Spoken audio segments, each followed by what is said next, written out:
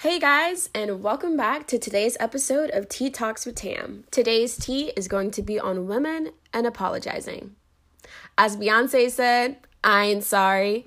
So today we're going to dive into why women are always apologizing, some tips that you can integrate into your routine to stop apologizing, and then some ways for you to just build yourself up and walk into a room and command your space without feeling the need or the pressure to apologize. So let's dive right in. So this really stems from my own personal experience. I say sorry all the time if I'm late. Sorry if I bump into someone. Sorry. Or if they bump into me and I was there first, I still apologize. Sometimes I apologize for just being. It kind of feels like I'm apologizing for existing. And it's like, okay, Tam, slow down. Are you really sorry? No, I'm not. I don't know why I say it. It's like a force of nature. Sometimes it just rolls out of my tongue. And the next thing you know, I'm thinking to myself, why did I say I'm sorry? I'm not even sorry. Have any of you ever experienced that? I know I can't be the only one, but studies show that women are more likely to apologize than men. And so I was really curious as to where this stems from and why women feel the need to always be sorry. So when looking at it, it appears that data proves that women might have a lower threshold for what requires an apology because we are more concerned about the emotional experience of others and promoting harmony in our relationships. And so let's unpack that a little bit more. So it appears that we're often apologizing because we are the ones who feel the pressure to make the space for harmony and having relationships that just work well together and just the overall being of the emotional space.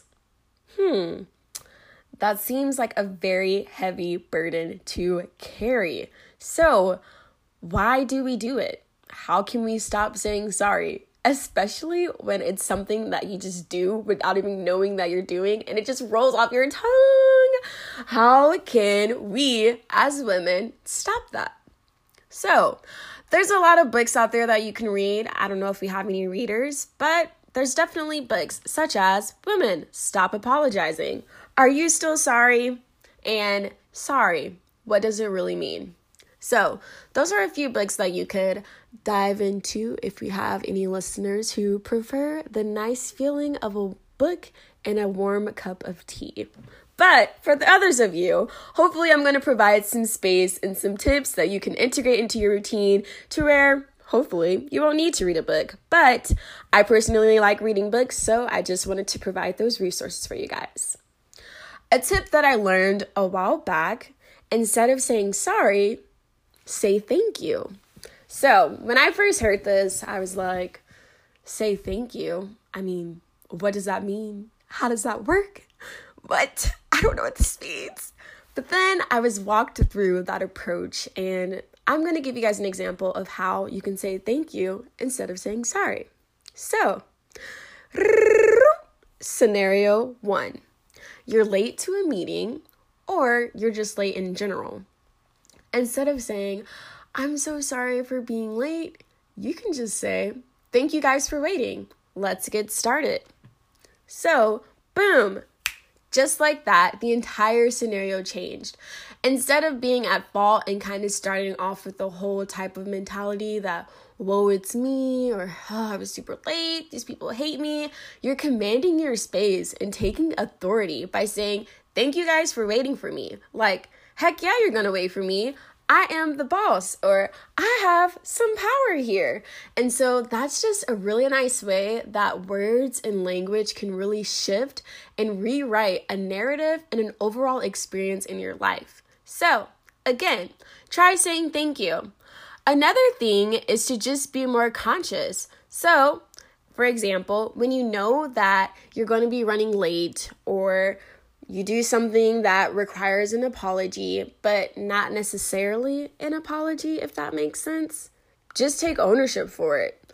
So when you say sorry, it kind of just lends to you taking more fault to something instead of ownership. And so there's a key difference in between what those mean. When you own something, It's yours. You did this, you have an investment in it, you want it to really be well because, again, you're associated and you're tied to that thing or that being. When something is at fault, that means that you're responsible typically for something bad or a consequence of something. For example, it's my fault versus I own this. They're just an overall difference in the connotation and just the meanings of those words and the type of power that they carry behind that language. So when you take ownership in your being and your flaws and whatever your schedule is, you can see that it's going to be easier to just be like, it is what it is. I'm late, or I did this, or I did that. Again, you're taking ownership, and that's a key difference between saying I'm sorry and just saying thank you. It's that ownership piece, that piece of fault. Another impact of constantly saying sorry is the toll that it takes on just your confidence and overall being. And so, you may not know this, but when you're constantly apologizing and you're taking fault for things, even when the fault isn't on you, that's going to take a toll on your confidence level and just how you feel in that environment. For example, if a woman is profusely apologizing at work, your credibility kind of starts to go down a little bit. Your confidence in yourself about the project or the piece that you're working on also goes down because, again, sorry equates to taking that fault. So, another reason why we should be more conscious of just our language is just the power that these words have on our experiences, our effectiveness, and our overall being to be successful in the environments that we assert ourselves in as women.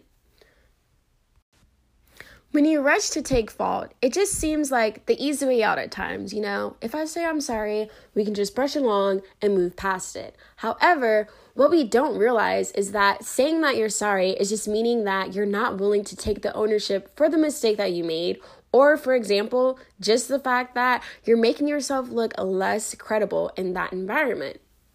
So, I'm going to give you guys a scenario because I'm a visual learner, and if I can paint images in my mind, sometimes it's easier for me to integrate tips or tools into my routine.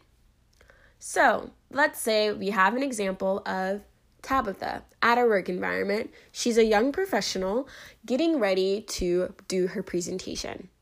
The technology is taking a time to set up. She's running into some errors and everyone's waiting around the table looking at her. A few people might be checking their watches, but again, it's not her fault.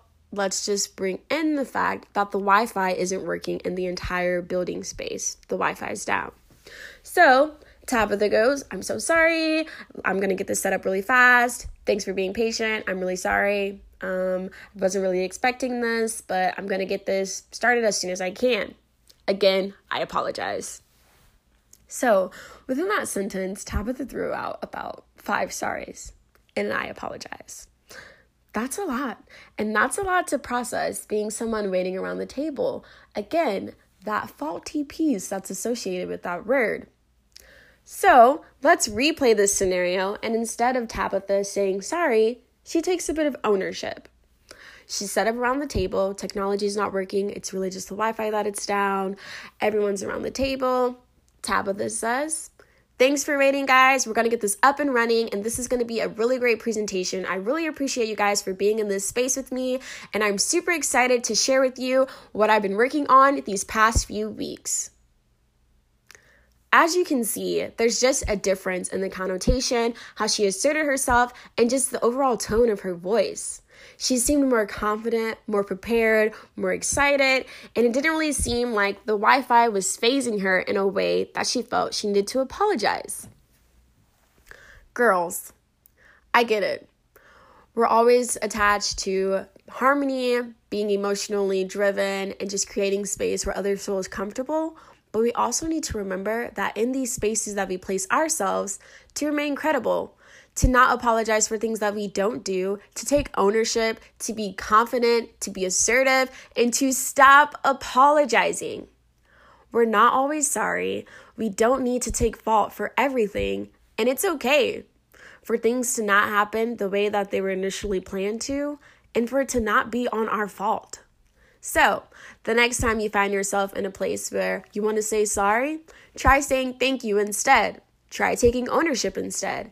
And I hope those work out really well for you. And that's the tea for today. Thanks for tuning in to Tea Talks with Tam.